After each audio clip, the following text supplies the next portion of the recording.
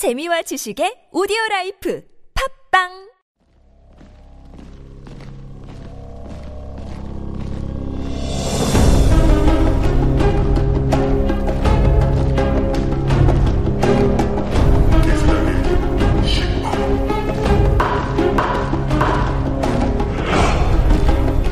(2015년 4월 22일) 개인투자자 수익대박작전 시즌3 개수작의 심판 제16회 김집사 결혼기념일 특집 시작합니다.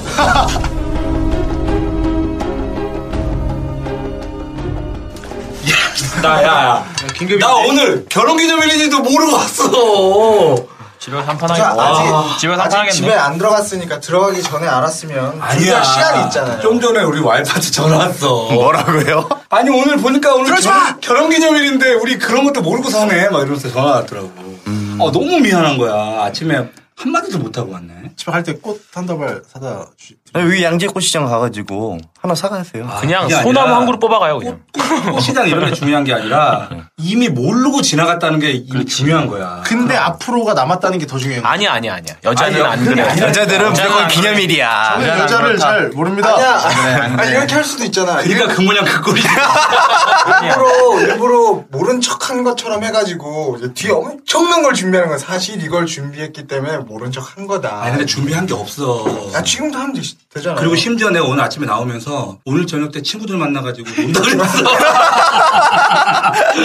그래서 생각해보니까 빼도 박도 못하게 생겼네. 그나저나 우리 빵이랑 탄이는 잘 있어요? 잘 있어요. 탄이는 이렇게 얘기하면 누구 주고 싶어. 정말 그 한 다리 들고 오줌 싸는 게 얼마나 이런데 그 얄밉게 죽겠네. 아주 미치겠어. 벽지 남아두나요? 근데 이거 봐. 우리 집에 버린 거라. 분명히 그랬잖아. 버린 거 같다고. 손길해야 될 표정인데. 아니야. 아니 그때 사실 제가 같이 갔었거든요 집에. 근데 보낼 때만큼의 표정은 세상 그 주연 배우급의 뺨치는 어떤 그런 슬픈 감정을 진짜 슬펐어요. 되게 애절한 눈빛으로 바라봤단 말이에요. 아니, 딱 뒤 돌자마자 웃어. 우리가 딱 나가자마자 아싸 뭐 이런 거 같은 느낌이 드는 거야. 근데 남자니까 남자는 또 남자대로 예쁘고 다른 딸내미대로 예쁘고 지금 집은 우리 와이프가 애들 둘하고 남편 하나하고 개 3마리를 키우는 중이라서 우리 모두가 다 개가 되고 있어.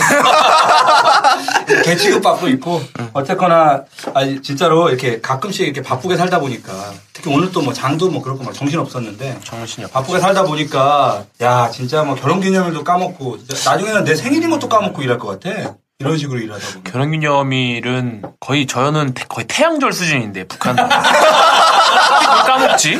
아니, 나도 한 4, 5년 차까지는 그랬던 것 같아.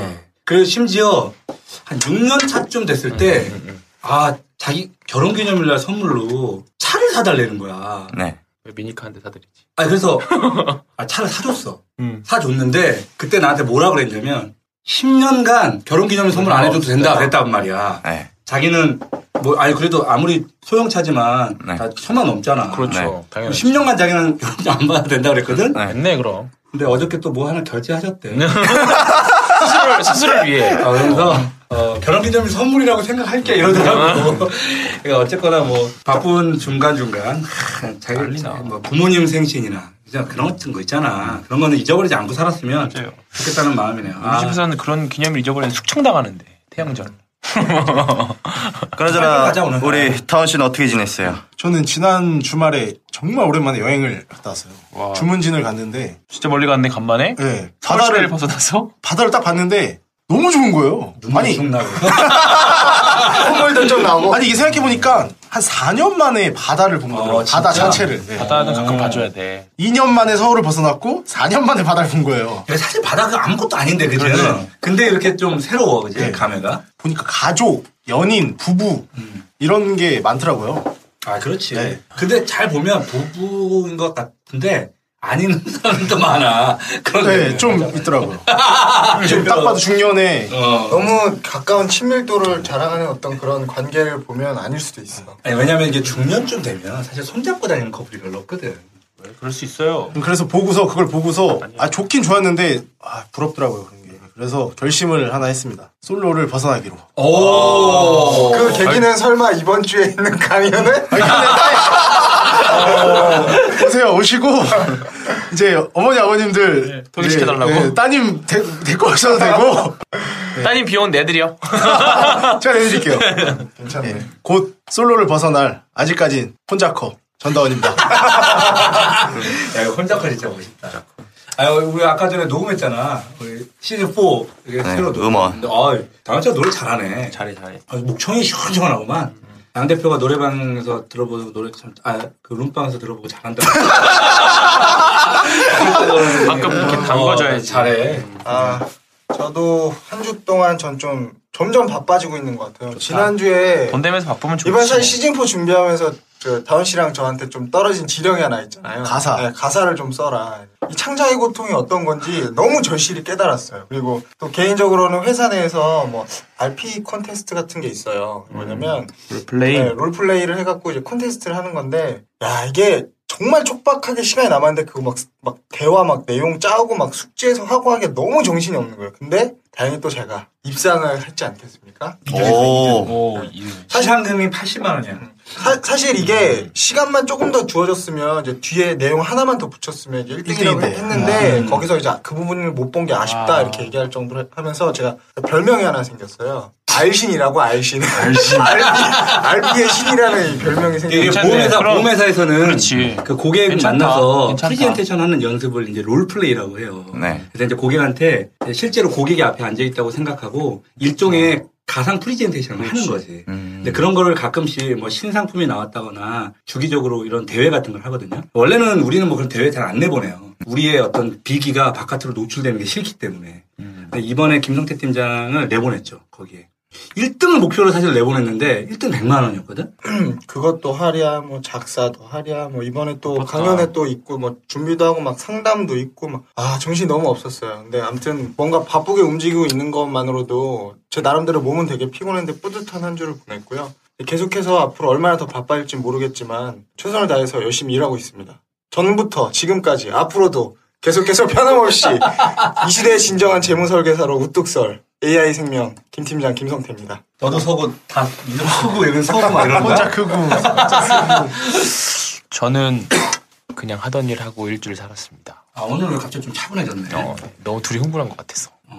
네. 사실 일주일 동안 사실은 별거 없었고요. 그냥 열심히 제가 맡은 바 역할을 다 했습니다. 아니 보니까 수익이 안 났네 지금. 하나 맞았네. 티나? 하나 터졌구나. 하나 조용하잖아. 너 언젠가 그럴 줄 알았어. 아니 그렇진 않고 주식시장에서 가장 중요한 거는 이성을 항상 지키자라는 건데. 지난주에 내가 이렇게 그러니까 이성을 지키자 했는데 이번 주에 그리고 나서 우리 방송하고 나서 계속 올랐잖아요 이번 주에. 근데 그리고 나서 다은 씨 말이 좀 생각이 나긴 했어요. 이성을 찾아야 될 때구나. 그리고 나서 계속 이제 손님들 현금 비중 계속 만들어주다가 조금 이제 다시 사볼까 했는데 오늘 한번 큰 일이 이따가 말하겠지만 오늘 한번 사건이 한번 있었고 그래서 열심히 제 원칙을 지키자 중도를 지키면서 열심히 흥분할 땐 흥분하되 열심히 내 맡은 바 일을 잘하자. 그럼 탐욕코 내려놓으시는 건가요? 탐욕코 잠깐 아니지. 그건 쓸 수 진정한 없지. 탐욕코는 이럴 때 욕도 하는 거야, 씨발. 조카 안 되고 이러면서. 오늘 씨발 아까 이미 모니터에도 되고 욕하고 왔기 때문에 여기서는 다 떨어내고 왔어, 이제 저는. 계속 탐욕코 이어가겠습니다. 신한금투자 황유현입니다. 저는 오늘 시장의 오전장까지만 놓고 보면은, 우리가 말한 대로 시장이 움직이는 것 같아요. 뭐 시장이 떨어진다고 하면은 뭐 떨어지고 올라간다고 하면 오르는 이런 결과만을 놓고 보았을 때, 역시 우리 개인 투자자 수익 대박 작전. 이 개수작은 개인 투자자에게 희망을 주는 방송이 아닌가. 저는 다시 한번 그렇게 생각을 했고요. 결국 이 시장의 방향성은 양순모의 말에 결국 수긍하더라. 이런 말 때문에. 청개구리 투자클럽의 대표 마스터 양순모입니다. 이런 말 때문에 악플 달리는 것 같아. 나 악플 안 보고 싶은데 자꾸 누가 달아서. 보지 마. 마음이 여린 것 같아요. 여성스러운 부분이 좀. 저 일부러 안 보고 있어요. 그래서. 진짜 안 봤어. 네, 이 시대의 진정한 재무설계사. 이자 개수작의 히로인 AI 생명 강원전 대표 세주면 김집사 히로인 김대건입니다. 날이면 날마다 오는 개수작이 아니야. 개수작과 함께하는 투기동원. This is player speculation. Let's go. 모니터 뒤에 전주님이여. 슈퍼 울트라 급등주 발굴의 귀재로 역임을 받으시오며 대마주에 이마 옵시며 한가에 사서 상한가에 판 것 같이 수익이 실현될지어다. 한가에 사서 상한가에 판 것 같이 수익이 실현될지어다. 오늘날 우리에게 일용할 급등주를 주옵시고 우리가 개미를 울리는 세력을 사하여 준 것 같이 그 세력을 엿먹여도 사하여 주옵시고 우리가 산 주식을 한가로 몰고 가지 마옵시고 다만 낙제와 급락에서 구하옵소서. 대개 상한가와 불기둥의 영광이 전주님께 영원히 있사옵니다. 야, 우리 이제 시황 분석. 아마 우리 개인 투자자분들이 가장 오랫동안 기다려왔던 시황 분석이 아닐까 싶어요. 근데 우리 이번 주에 드디어 대망의 우리 1주년 강연회가 또 예정되어 있잖아요. 진짜 빨리 온다, 시간. 되게 빨리 오네요. 네. 처음에 기획했을 때 되게 한참 남았는데 생각했는데 금방 오네. 한 170명 정도 올 것 같아. 그런 거 올 것 같지 않아? 160명. 당일날에 접수 안 하고 오시는 분들이 얼마나 많느냐가 제가 볼 때는 좀 관건일 것 같고요. 어쨌든 많은 투자자분들이 저희 개수제 방송에 역시나 또 귀를 기울여주고 있다는 데 있어서 또 감사의 말씀을 좀 드리도록 하겠습니다. 자, 시험 보도록 하겠습니다. 어느덧 시장의 코스피는 2160포인트, 코스닥은 720포인트까지 폭발적인 상승 진행을 했어요. 우리 원래 코스닥 얘기했을 때 550포인트 이거 넘냐 안 넘냐 그 얘기를 하고 있었는데 550, 560 막 이랬지. 지금 720포인트까지 왔다고요. 600 얘기 막. 그야말로 이제 폭풍 질주를 방불케 하는 모습이었다. 뭐 그리스 우려에도 상승했죠. 중국 시장의 약세에도 무관하게 상승하는 모습은 바야흐로 2009년도 서브프라임이 터지고 900포인트에서 2250포인트까지 치고 올라갔던 그 엄청난 잔세를 리마인드하게끔 하는 그런 장세인 것 같아요. 그때보다 더 빡센 것 같아. 근데 그 당시에 제가 정확하게 기억을 하는 게 그때 당시에 평균 거래 대금이 7조에서 9조 원이었어요. 지금이 그 정도. 네, 지금은 넘죠. 좀 더 넘죠. 코스피랑 코스닥을 합산하면은 이제 10조가 넘어가는 모습이 나타나고 있기 때문에 근데 그 과거와 그리고 현재와를 좀 비교를 해보면 지난 2009년도 때에는 중소형주들이 상승장에서 좀 소외가 됐었고요. 대형주가 독보적인 상승을 시도했었던 장이었거든요. 근데 지금은 이때와 다르게 반대인 경우죠. 대형주는 소외되고 중소형주들이 치고 올라가는 장세가 좀 특징이라는 거. 중소형주들이 치고 올라가는데 이 정도면 야 이거 만약 대형주까지 만약에 이쪽으로 또 쏠리면 그럼. 진짜로 뭐 한 2,400 갈 수도 있다 이런 말 나올 것 같은데. 네, 근데 바로 이 부분이 앞으로의 장세에 미치는 열쇠가 있다고 보시면 될 것 같아요. 시장의 힘은 사실 돈이거든요. 이 돈은 결국 유동성과 직결되는 것인데 한 5년 정도를 대형주를 가지고 시장을 핸들링 했었어요. 근데 빈번히 2050포인트를 돌파를 시도를 하더라도 결국 기초 체력이 없다 보니까 대형주만 움직이다 보니까 결국 짜잘짜잘한 돈들이 같이 뒤에서 쳐줘야 되는데 그렇지. 큰 놈만 가지고 계속 패다 보니까 결국에는 힘이 딸려버리는 거죠. 여기서 이제 우리가 증시의 교훈이 하나가 있죠. 우리가 이제 한 놈보다는 이제 둘이 낫고 둘보다는 뭐 셋이 낫다. 결국엔 이제 한 놈만 패니까 메이저도 이제 안 되겠다 싶은 거지. 결국에는 동시다발적으로 때려서 시장을 들어 올리니 결국 시장은 탄력이 붙고 탄력을 이용한 상승이 주도하게 된 거라고 저는 보는 거예요. 여기서 또 특징이 하나가 있어요. 외국인들이 사상 최대의 누적 선물을 가지고 지금 수익금만 몇천억이에요. 장담컨대 외국인 투자자들이 이 선물 누적된 금액이 4조 원이 넘거든요. 이거를 바로 절대 털 수 없어요.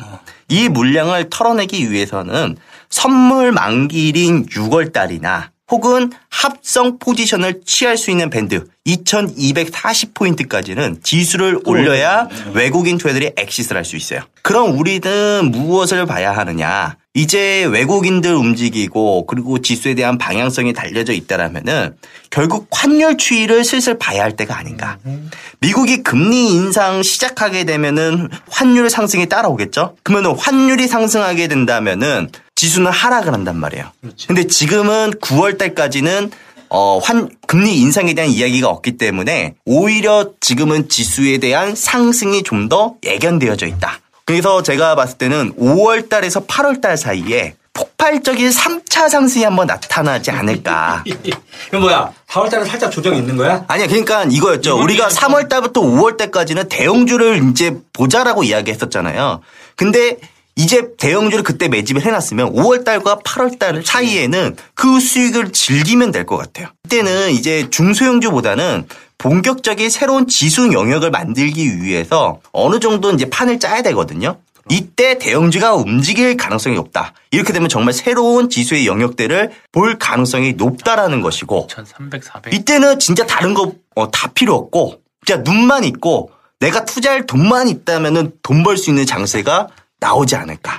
우리가 지난주에 최근 상승률 탑 10 종목군들 우리가 브리핑 해드렸었고 이제 정점을 찍고 밀리는 종목군들이다라고 이야기를 해드렸잖아요. 이걸 우리가 어떻게 판단했겠냐고요.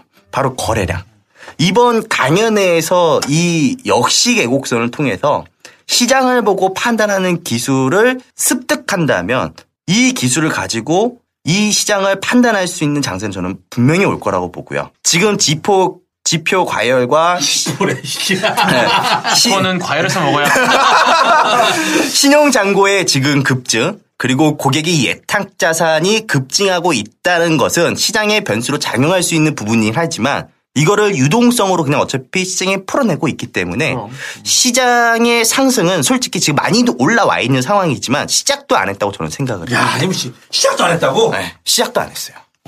엄청 세게 말하는 거잖아요. 근데 저도 동의합니다. 제가 이 이야기를 설득할 수 있는 논리를 이번 4월 25일 강연에 제가 풀어드릴게요. 모두 다 납득할 수 있도록. 충분히? 네. 신장 하나 팔아봤네. 저는 오히려 오늘 보고서 아직 안 죽었구나. 죽지 않았죠. 넘쳐나는구나. 아니 그걸 그렇게 5%까지 빠졌다가 그걸 그렇게 10분 만에 나오는 5%를 다시 들어 올렸다니까. 이게 또 사람들이 워낙 낙관론이 있으니까 이게 진짜 그 짧은 순간에 그렇게 올라왔다니까요. 저조차도 지금 사야 된다라고 판단을 하는 게 얼마 안 걸렸어요. 그만큼 심리적으로 지금 다 투자 멘붕이 심리가 왔다가 바로 걷어들였지. 옛날 같았으면 이렇게 하면 망했다. 이거 더 어떻게 빠지나? 뭐 일 있나? 막 해외장 보고 하는데 잠깐 그냥. 뭐지? 하다가 쭉쭉 올라가니까 오히려 사야 된다라는 생각. 투자 심리가 그만큼 지금 좋아요. 그러니까 이제 시작이라고 볼 수도 있는 거죠.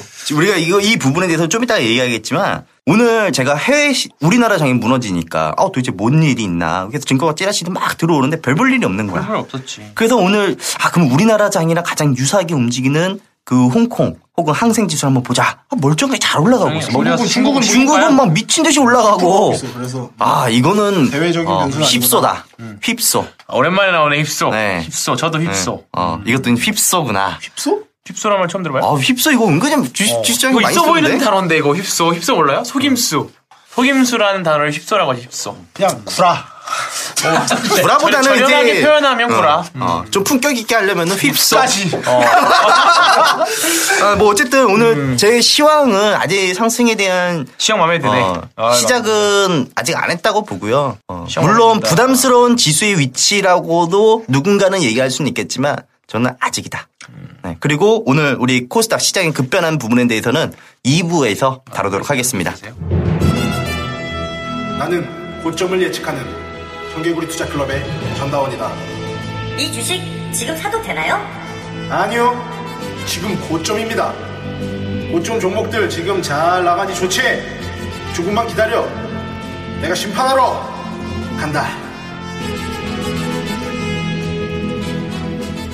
오늘은 사실 어떤 개별 종목 차트보다도 급등 차트를 만들고 있는 코스닥 차트를 한번 까볼까 했는데 오늘 그 꼬라 박는 걸 보고 이미 약바신 두 분한테 맹공을 받을 것 같아서 그건 다 접었고요. 너도 인정을 하잖아. 너도 같이 약을 빨고 있는데. 보니까. 그래서 심판이, 제 역할이 심판이니까. 그렇긴 하지만 굳이 이 좋은 시장에 뭘 까야 되나 해서 수익 좀 보고 계실 겁니다. 저번에 소개해드린 디오텍. 디오테. 현재 나 오늘 크리스찬한테 오늘 말하려고 그랬는데 디오텍 많이 올랐네. 적게는 뭐 15%에서 밀렸을 때 담았거나 뭐 분할 매수를 했으면 한 30%까지 계실 텐데 이어서 또 괜찮은 종목을 하나 더 소개해드리려고. 그만해. 이런 강연에서 풀라고. 그래. 괜찮은 종목 하나 소개하는 거야. 약팔기 있기 없기. 소개를 드리는 거예요. 판단은 본인의 몫이고. 뭔데요? 자신 있나 본데 시장 조심해야겠다. 그러니까 이게 왜 그러냐면 비관론자가 종목 추천을 하네. 이게 왜 그러냐면 이거는 약간 시장과 별개로 가치 투자식으로 봐도 대부분 실적이나 요걸 보고 대부분 다 그렇게 말해요. 아니 옛날에 이슈성이나 그 비관론자들이 원래 뭘 추천하는 게 되게 무서운 거야. 맞아. 옛날에 전 비관론자가 아니에요. 심판자일 뿐이지. 박경철 씨인가? 있잖아요. 네. 그 뭐 시골이사. 시골이사. 그분이 옛날에 중국 한참 올랐을 때 네. 주식은 이제 아니다. 금이다 금. 얘기했을 때가 있었거든. 근데 그 뒤로 사실은 완전 주식 다 중국 주식 다 개박살나고 코스피 다 무너지고 이러면서 금값은 쫙 올라갔잖아요. 그 사람 굉장히 비관론자거든. 근데 저는 그분이 주식 실력이 있다, 시장을 보는 눈이 있다, 저는 그렇게 생각하지 않아요. 근데 난 이런 생각은 있어. 초지일관 비관론자가 되잖아. 네. 언젠간 맞춰. 한 번 맞추지. 한 번은 맞추는데 한번 맞춘다고. 우리 파생 시장에도 이런 게 있어요. 보통 파생 시장에는 콜이 있고 풋이 있단 말이에요. 풋 보는 사람들은 망한다. 그런 얘기 있어. 물려도 콜에 물려라. 그렇지. 콜? 자, 그래서 종목이 뭔데? 자, 종목. 이것도 이제 리서치팀, 저희 리서치팀에서 탐방을 갔다 온 종목. 우리 회사가 또 이렇습니다. 기업을 탐방을 또 다녀? 내가 깔 거야. 탐방 갔다 온 거고. 그냥 소풍 가는 거 아니야, 너? 아니에요. 이거 근데 가서 리서치 다 하고. 여기는 조금 그러니까 이게 정말 보수적으로 나오는 담당자들은 안 까요, 잘. 이건 뭐, 숫자는 저희는 말씀드릴 수 없습니다. 뭐, 항상 이러는데, 여기는 좀 많이 좀 가져왔더라고요. 보고서를 보니까 디오텍 이후에 저한테는 이제 가치 투자 관점에서는 상당히 괜찮더라고요. 먼저, 기업명은 서원인텍. 서원인텍. 휴대폰, 뭐, 키보드, 그래. 키패드, 뭐, 부자재, 그 다음에 케이스 같은 거. 그 다음에 뭐, 신규 사업으로 와이브로. 최근에 좀 많이 밀리지 않았나? 예. 최근에 밀렸어요. 근데 와이브로 단말기 사업 뭐 이런 것도 하는데, 투자 포인트가 뭐냐? 차트 보느라 정신없죠? 지금 빠지고 있어요. 저는 제가 좋아하는 구간이에요. 말씀드리겠지만 어쨌든 너는 뭐 다 좋아해. 아니 오늘 되게 좋아하는 종목들이 많이 생겼어요. 오늘. 투자 포인트. 일단 단기적으로 모멘텀이 될 만한 것은 모바일 액세서리 부분. 현재 액세서리 매출이 전체 매출의 한 15% 정도 되는데요. 이게 갤럭시 S6랑 엣지에 케이스를 납품하는데 이 정품 케이스 아시죠? 그냥 짧은 케이스 말고 정품 케이스가 상당히 비싸잖아요. 그렇죠. 마진이 엄청납니다. 거의 한 5만 원, 6만 원 하니까. 이게 최저 단가가 한 10,000원 정도를 잡는데 아모텍에서 칩하고 RF 모듈을 받아요. 받아서 박스에 들어간 완제품을 여기서 납품을 해요. 작년에 갤럭시 S5가 엄청 부진했잖아요. 근데도 여기서만 420억 매출이 나왔어요. 와. 근데 올해 지금 S6 지금 최대 6천만 대에서 1억 대까지도 막 보는데. 진짜 괜찮더라. 네. 근데 이게 또 이제 뉴스 보니까 막상 뚜껑 까보니까 우리나라에서 내수시장에서는 사실 판매가 좀 부진하다 뭐 이런 얘기도. 인제 나왔는데 뭐. 어쨌든 일단 반응이 좋으니까 뭐 주식시장에서는 기대감으로 또 주가가 가니까요. 특히나 엣지 같은 건 고가 폰인 만큼 또 정품 케이스 수요가 더 클 거란 말이죠. 그렇지. 비싼 핸드폰일수록. 뭐. 비싼 핸드폰 사면 솔직히 길거리에 있는 거 별로 끼기 싫어하잖아요. 정품 케이스 딱 이렇게. 그래서 수요는 더 클 것 같고. 그러면 매출 정말 낮게 잡아도 최소 600원 이상은 나온다는 얘기인데 여기 커버하는 증권사 리포트를 봤어요. 근데 여기서는 액세서리 쪽 컨센서스가 한 500에서 600억 정도 잡아놨더라고요. 그러니까 저는 최소로 잡아도 그 이상이라고 보고 있는 거죠.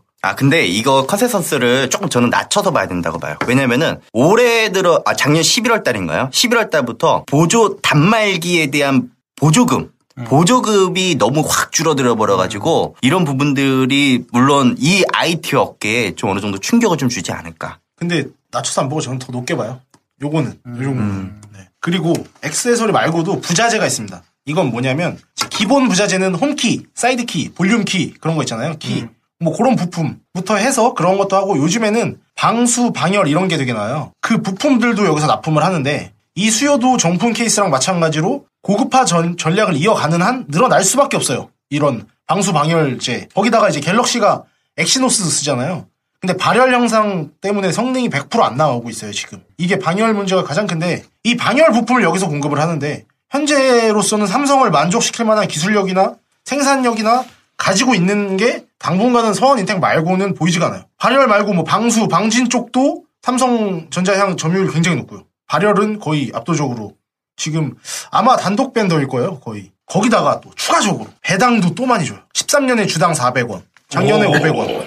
현재 주가가 뭐 13,000 몇백 원 되는데 거의 3%, 4% 네, 되는 3, 4% 정도를 주는 거죠. 배당. 보통 이렇게 배당을 많이 주는 회사들은 이게 우리 주식의 가치를 구할 수 있는 방법이 한 5가지 종류로 구별되거든요. 뭐 현금 흐름, 그리고 배당 모형을 통한 그 기업의 가치 평가, 그럴 경우에 가치평가라는 쪽이 보통 기관 투자자들이랑 외국인 투자자들이 많기 때문에 성장성과 배당성을 같이 이루고 있는 종목일수록 더 선호를 많이 해요. 그러니까는 오히려 기관이나 외국인들이 더 선호하는 종목이라는 얘기죠. 네, 그렇죠. 배당을 많이 해주는. 그러면 그런 종목이 왜 안 갔냐? 지금 보면 차트를 보시면 그러니까 씨발.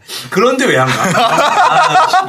진짜 웃겨. 그런데 안 가. 안 가는 이유가 또 있어요. 안 가는 이유가 또 있어? 갈 거라고 지금 말씀을 드리는 거잖아요. 그래서 네. 아니 그 디오텍도 마찬가지예요. 지금 아직도 들고 쓰시면 파셔도 되고 30% 먹고 파셔도 되고 더 보세요. 시장에는 이렇게 아직까지 관심 못 받은 애들이 많아요. 그러니까 이거는 자 왜 그러냐면 실적을 숨겨요 많이. 그런 거 많죠.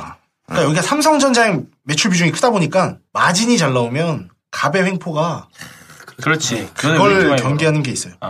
왜냐하면 봤는데 어떤 식으로 숨기냐면 일단 13년도에 250억을 투자해갖고 생산 설비를 늘렸어요. 근데 일반적으로 이럴 경우에는 정액법으로 그냥 감가상각을 하거든요. 재무제표에서. 이거 무슨 말인지 모르시는 분들이 있을 텐데 그냥 감가상각해요. 일부 비율로 이렇게 조금씩. 근데 여기는 그냥 정률법으로 45%를 작년에 확 털었어요. 확 줄인 거죠 그냥. 그러니까 영업 실적이 상대적으로 안 나왔죠. 안 나오지, 그치. 작년에 매출이랑 순이익 각 10%, 15%씩 늘었어요. 근데 오히려 영업이익은 마이너스 23% 떨어진 게 이 이유예요. 그리고 비율로 그러니까 비용으로 확 떨어버렸다는 거예요. 근데 조금씩 떠는 게 아니라. 이번에 하나 바뀐 법이 하나가 있어요. 지금 이제 정률법으로 해서 감각상각을 떨군다 그랬잖아요. 근데 보통 대부분의 기업들은 영업권에 대해서도 원래 예전에는 감각상각을 해서 그것도 떨궈냈거든요. 그렇지. 근데 최근에 바뀐 법에 의하면은 이 영업 비용을 감각상각으로 떨구지 못하게 되어져 있어요. 네, 그거 바뀐 부분 하나 알아두면 좋으실 것 같고 이거를 왜 얘기하느냐. 결국에는 회계 처리를 할 때 이거 폭탄 맞을 수 있는 회사들이 덜어 나올 거예요. 그럴 수 있지. 네, 이번에 한진 쪽도 이런 문제가 하나 터졌었고 제가 이 내용에 대해서 또 정리하고 공부한 부분들이 있거든요. 제가 이 부분은 한번 풀어드릴게요. 그러니까 얘네는 반대로 이거를 쭉 비용 발생될 걸 뒤로 미루는 게 아니라 땡겨서 그냥 깎았다는 거죠. 오히려 지금의 매출 영업이익을 깎는 거죠. 그러니까 실질적으로 그러니까 뭐 매출은 어차피 숨길 수가 없는데 사실은 이익은 숨길 수가 있다는 얘기지. 그렇죠. 어떤 방법으로는 여기 세무 조정을 통해서 가능하니까 그게. 거기다가 재무제표를 보면 재고자산 70억이 있었는데 이거를 그냥 대손 충당으로 다 처리해버렸어요. 70억을. 그러니까 아직 재고로 남아 있어요. 이거는. 그러니까 올해 이게 환입이 되면 그대로 영업이익으로 붙는 거죠. 그렇지. 팔리면 그 재고가 없어지면 그렇죠. 바로 영업이익 되는. 거기다가 또 기타 수익으로 기술 수수료하고 118억씩 붙는 게 있어요. 이것도 하청업체한테 원재료 주고 제품 받아서 삼성으로 납품하는 과정에서 영업이익으로 처리될 수 충분히 있어요. 근데 OP 이것도 기타 수익으로. 네, OP 밑단으로 그냥 잡아서 영업이익을 낮게 잡은 거예요. 그러니까 지금도 실적이 나쁘지 않아요. 나쁘지 않은데 이렇게 재무제표상에서 영업이익을 낮춰서 한 것들이 보였고 이게 쌓았던 것들이 올해 터지면 어닝 서프라이즈죠. 그럴 수 있겠네. 나올 가능성이 높죠. 그리고 또 마지막으로 보면 과거에 키패드 만드는 UIL 같은 데 아시죠? 이런 데랑 동조돼서 한 PR 6배에서 7배로 부여를 받고 있는데 액세서리 매출이 늘 거라 그랬잖아요. 그래서 슈피겐코리아 같은 아예 액세서리 기업으로 시장 관심을 받으면 밸류에이션도 충분히 리레이팅 가능하죠. 그럼 저평가 기업이 확 돼버리는 거죠. 슈피겐코리아가 오히려 긍정적인 요소긴 한데 슈피겐코리아처럼 근데 슈피겐코리아라는 강적이 있으면 뭐 아무리 좋을 것 같아도 사실 슈피겐코리아 게 진짜 좋거든요. 그쵸? 케이스를 써도 슈피겐 쓰지 서원이한테 거 쓰겠어? 아니 이건 이제 정품 케이스고 슈피겐은 슈피겐 독자적인 그런 액세서리를 만드는 거잖아요. 그러니까 다르죠. 그런 측면에서. 분야가 다르죠. 저희가 그 슈피겐 코리아를 상장하기 전에 저희가 기업 탐방을 한번 갔다 왔어요. 그리고 그 기업 설명회를 또 들어갔다 왔는데 와 그때 이후로만 하더라도 지금 주가가 한 200% 올라갔나? 정말 그래서 사셨어요? 우리 회원들 사가지고 그 수익 많이 받잖아요. 그 종목도. 그쵸. 근데 그 이후에 더 갔죠. 그치. 근데 그 꼭대기는 사실 알 수는 없는 거거든. 그건 몰라. 진짜 그건 몰라요. 일단 오케이 알겠는데 그러면 이 종목은 뭐 지금 좀 뭐 담아보라는 거야. 지금 최근에 16,000원 찍고 조정을 받고 있어요. 특히 이제 최근 거래일에 기관 매도가 좀 세요. 세면서 기관 매도가 좀 세다. 네. 그러면서 오늘 종가가 13,550원이거든요. 이거는 13,000원 정도만 돼도 충분히 저는 너무 괜찮다고 해서 분할 매수 접근. 지금 보면 지금 시장에서 최근에 올라온 것들이 다 바이오 관련이거든요. 바이오, 제약, 하나 또 뭐였지? 화장품, 뭐 중국 관련주들 그렇게 했는데 지금 보면 다 스마트폰 부품주들이 다 빠져 있습니다. 엄청 많이 밀려 있어요. 근데 올해 예상 실적들을 다 뒤져보면 퍼가 10배도 안 되는 종목들이 수두룩해요. 이제 시장에서 수급 문제, 이건 좀 일시적인 수급 문제긴 한데 그리고 이제 그 실적에 대한 신뢰성 그 문제일 것 같아요. 그래서 오늘 저는 시장이 이렇게 좀 한번 수급이 재편될 거라고 저는 보고 있고, 만약에 오늘을 기점으로 해서 시장 수급이 조금 오늘부로 바이오주에 대한 신뢰도가 좀 떨어진다고 한다면 충분히 그동안 많이 빠졌던 쪽으로 갈 확률이 높습니다. 돈들이. 화장품이나 바이오나 이런 것들도 한번 이제 쉴 때가 된다고 하면 순환매가 돌을 때 가장 실적이 나오면서 싼 종목들, 서원인텍도 그 중에 하나가 될 거고, 스마트폰 부품주들, 그 다음에 그동안 오랫동안 쉬었던 반도체 관련주들, 시스템 반도체든 뭐 그런 쪽으로 한번 방향을 관심 있게 봐도 되지 않을까. 싸게 박앤세일 중이긴 해요. 실적만 보면. 스마트폰 관련해서는 사실 뭐 어쩔 수 없이 한국에서는 삼성전자 실적이 그럼요. 무시할 수 없을 텐데 결국에는 요번에 뭐 6 엣지 나온 게 어느 정도 반응이 있을 거냐에 따라서 분명히 달라질 것 같긴 하네 보니까. 근데 보면 작년에도 X5 망했잖아요. 매출이 안 나온 게 아니에요. 영업이 잘 나왔어요. 그러니까 부품주 막 쓰러져가는 그거 하나 망가지면서 적자 나오고 이런 기업이 결코 아니고 뭔가 이렇게 준비를 하고 있는 것 같은 계속 느낌인데. 나오고 있고. 왜냐하면 세무회계적으로 계속 뭔가를 이렇게 조정을 하고 있잖아. 떨굴 건 확 떨구거나 뭐 조절할 건 확 조절하기도 하고. 뭔가 나중에 뭐 터뜨리려고 하는 뭔가 이런 거 좀 준비하고 있는 느낌이 왠지 좀 드는데. 그리고 뭐 요즘에 왜 빠지냐? 그러니까 이렇게 좋은 종목이 왜 빠지냐? 말 그대로 그거예요. 요즘에 시장이 파니까. 부품주들 전체적으로 다 빠지면서 빠진 거예요. 그러면 맞아요. 수급이 몰려있기 때문에. 나중에 그쪽으로 수급이 다시 몰릴 때는 이런 애들이 폭발적으로 올라가요. 제가 말한 대로 이게 정말 그런 가치가 있는 거라면 다른 애들보다도 더 세게 올라가죠. 삼성이 좀 빨리 언론 플레이 좀 해야지. 아니 사실 삼성자산 그런 기사 하나만 나오면 돼요 사실. 엄청 잘 팔린다고 막 대박이라고 막 벌써부터 반응이 뜨겁다 이런 거 옛날에 잘했잖아. 왜 이렇게 안 나와? 요새 요즘 좀 뜸하대. 그리고 아이폰 유저 뭐 돌아섰다 뭐 이런 거. 그런 거 말든. 근데 실제로 안 돌아서거든 잘. 아니 근데 쉽게 안 돌아서. 그 얘기는 많이 들었어요. 아이폰을 계속 썼는데 처음으로 요번에 6도 아니 난 요번에 6 난 아이폰 계속 썼거든. 근데 요번에 엣지 보면서 처음으로 바꿔볼까. 왜냐면 요번에 6S를 바꿨는데 너무 개떡같은 거야. 진짜 짜증나. 좀 버벅거리고 바꿔볼까? 이런 마음이 든다면은 왠지 여기 한번 투자해볼 만하다는 거네. 그럼 지금쯤 조금 더 조정 보이는데 한 13,000원 정도 들어가. 어때 신장 하나 어때 팔아야 되냐? 전주는 투기를 할까? 투자를 할까? 전주의 마음을 알고 있는 신한금융투자의 황현이다.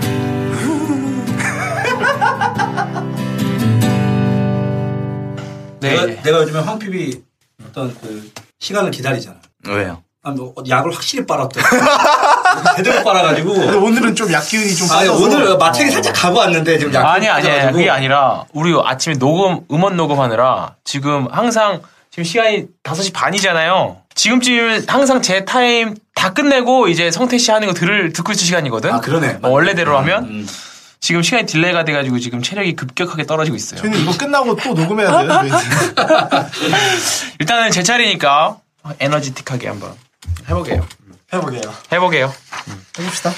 금일 관련주는 오늘 제목은요. 오늘 종목은 리노스라는 종목입니다. 리노스. 철도? 네, 철도 관련주로 묶여 있죠. 일단은 철도 관련주로 대부분 철도 테마. 네, 주식 하시는 분들은 철도 테마로 많이 알고 있습니다. 금일 기준으로 신용 비율도 10.44로 좀 높은 편이고요. 뭐 대RTI, 그다음에 대호 AL, 그다음에 네, 대형주 중에서는 현대로템. 우리가 지하철 타면 항상 끝에 보면 붙어 있어요. 현대로템에서 만들었다. 뭐 그런 거 보면 이제 현대로템이라는 회사까지 해가지고 대형 회사는 그래서 이제 이렇게 철도 테마로 묶여 있는 회사인데요. 리노스는 사람들이 이 부분은 모르실 수도 있어요.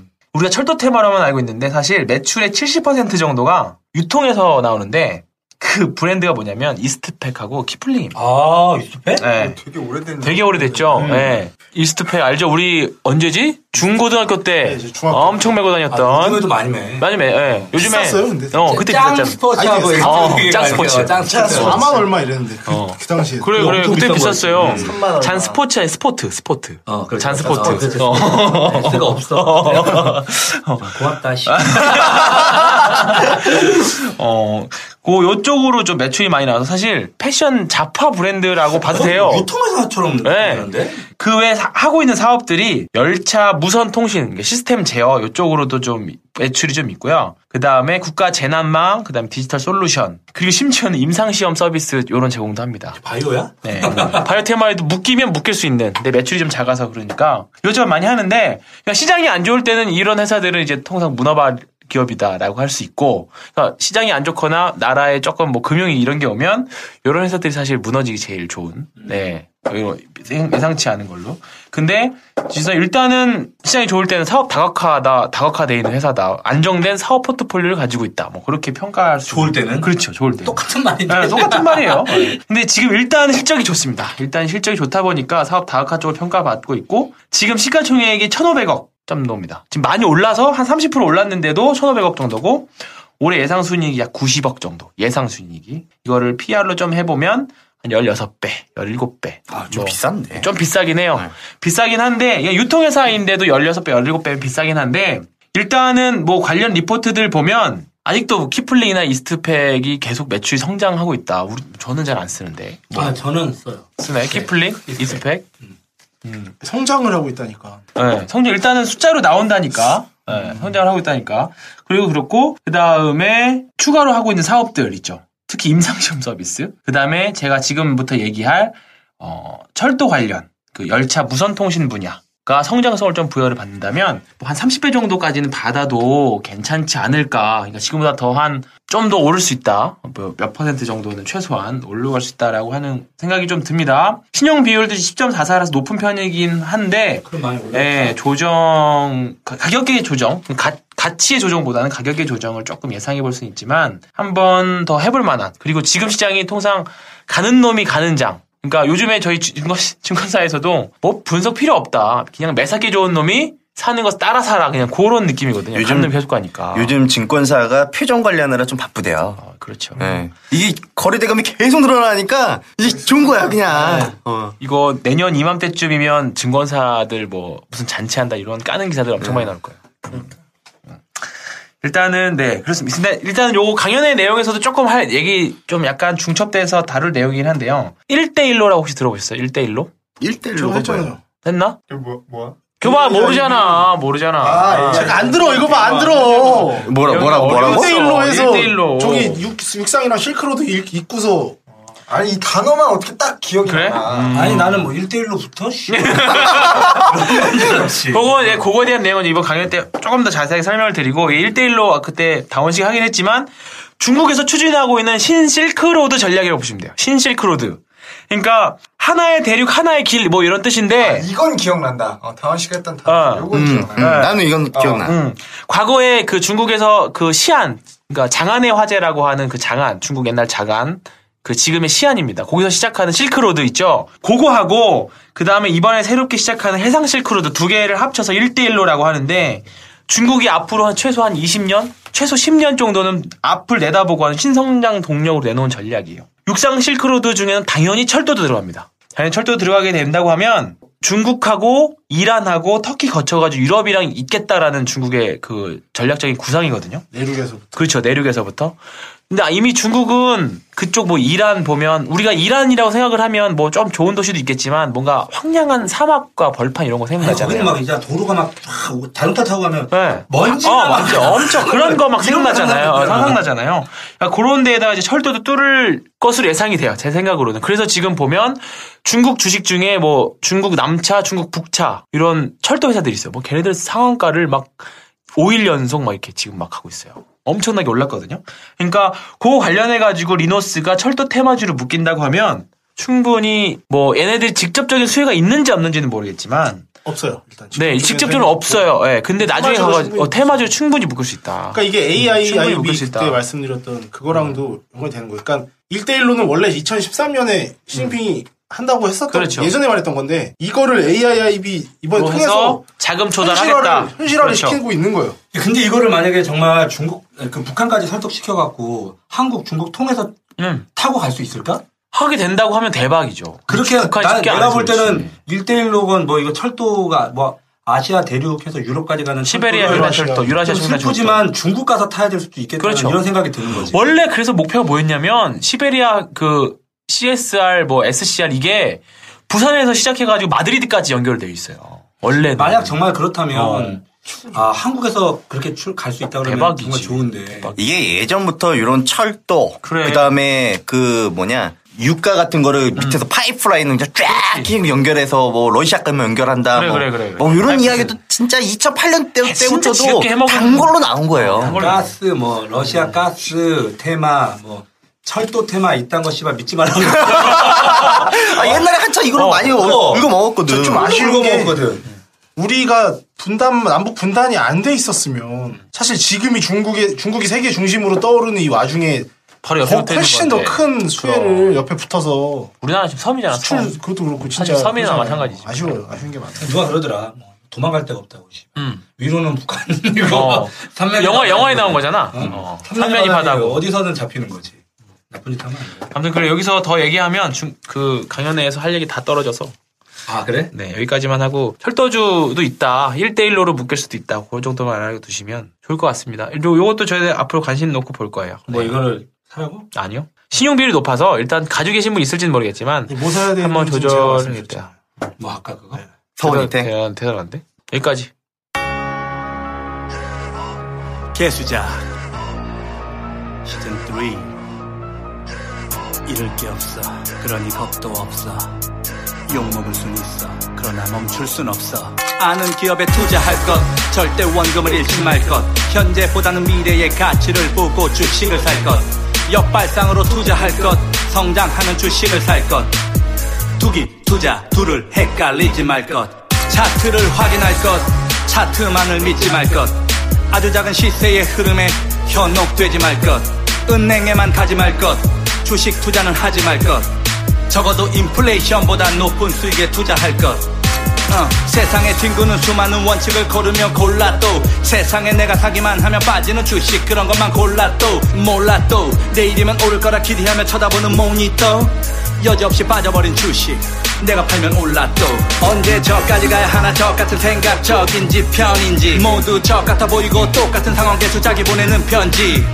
우리는 아냐 화려하게 빛나다 사라져버릴 먼지 사라져버릴 연기 보여줄게 진짜가 뭔지